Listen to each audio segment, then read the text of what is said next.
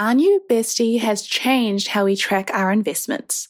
Why have over 400,000 investors chosen ShareSite?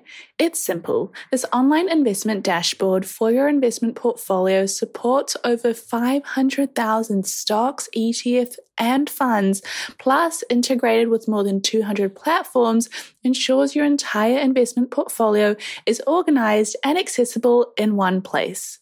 Move beyond the limited insights from brokerage statements. ShareSite offers a comprehensive view of your financial performance, including analyzed reports, dividend gains, and the impact of currency fluctuations, all through intuitive graphs and visualizations. But here's the best part. For the investy besties out there, ShareSite is offering a special deal. Save 4 months when you purchase an annual premium plan.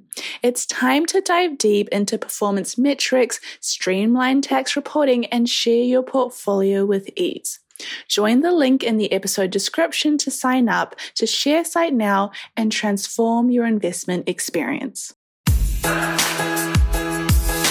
Welcome to Girls That Invest. Today is Monday, which means today we're bringing you Sticky Money Monday, a weekly advice column where you give us a sticky money situation that you're in. Whether your ex owes you money, your friend is asking you to fork out for her wedding, or your flatmate keeps stealing your oat milk, we're ready to give you our unsolicited, unfiltered advice. Now, today we have a special guest on the show because Sim has decided to up and leave to Europe for a few weeks. How dare she? But it means that I get to have one of my closest friends ever on the show, which is like super exciting for me. Her name is Nina. She's a treat. You will love her. Hello. Thank you for having me. My name's Nina. I don't know what you want to know about me. Just tell us a little bit about yourself. Like, who are you? What's your star sign? What do you do for a living? Just the casual Tinder questions. I'm Nina. I work in a contact center as a team leader. I'm a Capricorn. I was born in South Africa.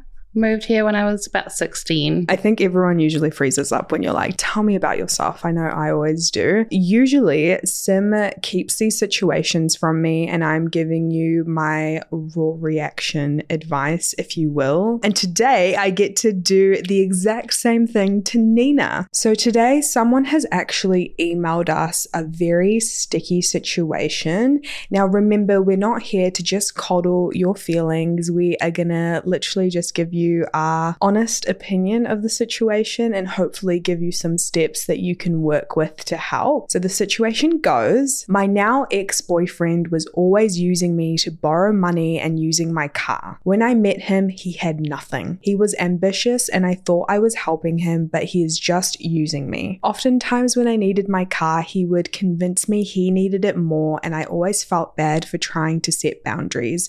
He found out that I had a great credit score and kept pushing for me to co-sign on a vehicle loan for him since he was a ghost in the credit world. I didn't feel comfortable doing that, but he made it feel like it was the only option to get my car back. We showed up to the dealership and he wanted a car that was worth twice as much as mine. They ran both of our credit scores and they said the only way it would work if I was the main borrower on the car. I was scared of the ride home. If I said no, I wish I would have just drove away without him and left it at that. But now I'm stuck with a $30,000 debt, no access to the car I'm in, debt over, and no legal right to do anything about it unless I pay lawyers a bunch of money that I don't have for a fight I'm too tired to take on. I felt like I had come so far on my financial journey. I was doing so well just to have a temporary person come and set me back so far. Every option has come to a dead end and I feel hopelessly stuck. Please let me know if you have any advice. Love you girls. Your content has helped me so much. Keep up the amazing work. My initial reaction is it's sticky. I would want to know what's going to cost you more, just paying off the loan and writing it off, or the lawyer's fees. If I think about it, I've been in similar situations, but it was like a couple of $100s. So I was quite happy just to write it off. But $30,000 US dollars, it's a pretty penny. Look, I think we can sit here and say, you know, we can go back and do things differently, but, you know, who can turn back time? You don't have a crystal ball where you could see that this was just going to be a temporary person. And I just first of all want to validate your feelings of just fear and feeling stuck. It's such a hard position to be in, but I agree with Nina in terms of figuring out if it's actually cheaper for you to just kind of suck it up and pay the lawyer's fee, because one, you teach that person a lesson. Like, you can't screw me over. I'm not going to keep paying like this $30,000 vehicle that you're driving. I don't even have access to. I feel like I've seen Judge Judy episodes about this. Two, it just gives you back the power. Like, hello, I'm willing to take this seriously and go to court. You do not get to screw me over anymore. Nina and I are just sitting here and thinking that men are trash. Like, we're one and the same in terms of, I'm so sorry that you're going through this and he's like done this to you and you were put in that position where you felt like you didn't have a choice. One thing that stuck out to me is that you were just so scared for the car ride home. I'm so glad you're not in a relationship with this person anymore. I understand this man is an ex. I'm wondering, are you still on speaking terms? Is there a way that you could work out, like, you pay off the loan and him paying you back? I mean, from what she said so far, doesn't sound likely. He doesn't sound like the type of person that would care about others enough, I think. Can he pay her back over a longer period if he's unable to pay the loan? Honestly, for $30,000, I'd be willing to try anything, right? I'm wondering if you could also just go to like the dealership and be like, look, this is the situation. I don't have access to the car. I get that I'm the main borrower of the car.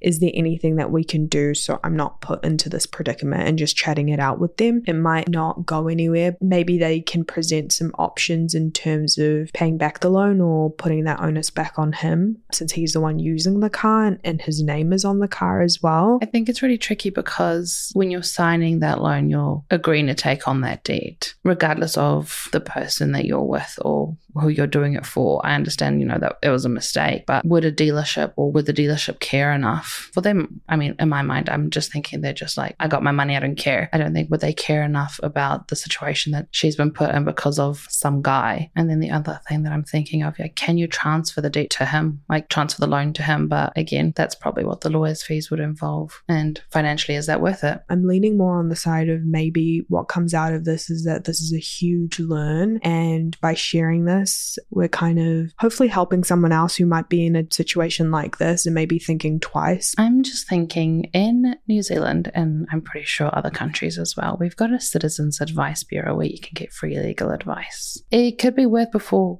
getting into, a lot of legal fees with lawyers, just checking in with them first. So do some Googles, see if there is somebody close to you who could maybe tell you if a legal battle is actually going to be worth it. If it does go down that route, is it likely that you'll come out successful and not just waste money on lawyers and then also have the $30,000 debt on top of that? Could be a good option to check out. Great tip. I've completely forgot that it existed. Thanks, Nina. In conclusion, I think Nina and I are coming from a place of, entertain all your options. It sounds like the steps is one, trying to get free legal advice first before you spend more money. If they direct you to a lawyer, then at least you can entertain that and kind of just figure out if it is going to be worth taking on that and the loan. Try reach out to the ex, try reach out to the dealership. I think at this point, just trying to think of it more objectively with your own mental health rather than staying in that regret, because it is a learn and you could have done things differently, but we can't turn back time. So it's time to forgive yourself, give yourself a little bit more grace, and just tackle this